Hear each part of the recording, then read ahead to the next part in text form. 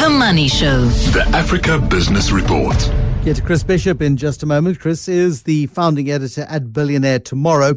We're going to look at the JSE this evening. We'll look at investing. We're going to look at something called outcome bias. What is, without looking, I mentioned it earlier. I'm just curious as to whether you've been paying attention. What gains has the JSE posted over the last 12 months? So the JSE is your first answer. What gain has the JSE posted from this day? It is the 2nd of March. So 2nd of March 2020 to the 2nd of March 2021. What gains have been posted on the JSE? 10, 20, 30%? Surely not. But yeah, the gains on the JSE versus the S&P 500. So give me one answer for JSE, X%, and S&P 500, Y%. Let's see if you're paying attention to investment markets as we talk to Mduduzi Luthuli in a couple of minutes' time, Executive Director at Luthuli Capital, and tonight, Headmaster of the Money Show Investment School. What we want to do each and every single day is help you make better decisions about your money. Chris Bishop, the founding editor of Billionaire Tomorrow. Tell me, Chris Bishop, about Strive Masiyiwa. He's been active for years, but his profile is increasingly stratospheric. Yeah, I mean, well, at a time when the economy is, the world economy is struggling, you got to hand it to this guy. I mean, he came from fairly humble background. He grew up in exile in Zambia. His ma sold furniture. And when he grew up, he became electrical engineer with Telkom in Zimbabwe. But now he's got this international sort of telecommunications company that's making him a fortune. But what he's done in the last week, he's raised $840 million with a bond that apparently, according to the company, was more than 5 times oversubscribed. And what he's doing is getting money together so that with his company, Liquid Telecom, he can lay more fiber across Africa. As you know, there's an increasing, growing demand for fast internet and fiber across the continent. And already his company has put down 70,000 kilometers across Africa, and that's more than once around the world, as you know. And again, he's got 5 data centers in Rwanda, Kenya, and South Africa. But now he's going to have a lot more cash now to carry on rolling out fiber across the continent to help this continent get to its connected 5.0 level. And just, I mean, again, the need is endless. The opportunity is vast. And just how much investment it's going to take, I wonder, because what is he building? I think he's got 5 data centers in Rwanda, Kenya, and in South Africa. And it's really about creating African connectivity. And it's going to be tough enough to connect Africa's cities, and then serving rural communities, of course, is going to be a whole new conundrum. Well, I think that's it. I mean, it's going to open up a whole new market. You know, once people are connected, it opens up whole new ways of doing business in rural areas. But more importantly, I mean, the 2 things that analysts always talk about when you talk about economic growth in Africa, they say 1, frequent and cheap air travel, 2, cheap and reliable internet. Those are the 2 drivers of growth. And you've got to hand it to Strive Masiyiwa. You know, he's out there. He's investing for the future in very, very difficult times for the world economy. Talk to me about another one of your connections, the Egyptian billionaire Nassef Sawiri, I beg your pardon. And he is looking at sort of branching out in aviation and looking to sell out of aviation. Just talk to me about this guy, because he is massively influential, of course, north of the Sahara. Yeah, well, I mean, he's one of the richest men on the continent. He's selling his stake, which is quite sizable, in a company called Signature Aviation.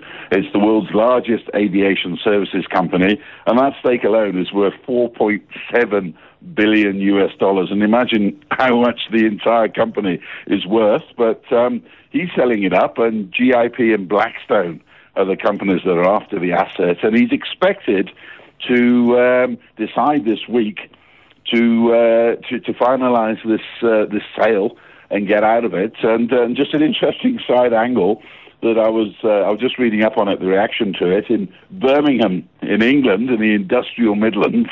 You wouldn't have thought they'd have cared either way what an Egyptian billionaire was doing, but he so happens to own one of the top teams there, Aston Villa, who are in the Premier League at the moment. And the speculation in the papers there in Birmingham is that Sawiris is going to use some of this cash he gets from Signature Aviation and maybe free up some of his cash, and he's maybe going to plough some of it into the football club, to increase their Premier League status. So quite interesting times, and certainly, again, it's one of the fascinating things about following billionaires. You never know what they're going to do. Exactly, and I mean, the fans of Aston Villa will be hoping that Mr. Sawiris will put some money into the club. But there's another interesting tale connecting African billionaires to British football clubs. And our old friend Aliko Dangote, the richest man on the continent, has got a hole burning in his pocket, and he's a fan of a completely different kind of club, one that our mutual friend David Shapiro lives and more often dies by. Well, there you are. Once again, the talk is rife that Aliko Dangote is worth more than $7 billion. As you know, he made his money on commodities, cement,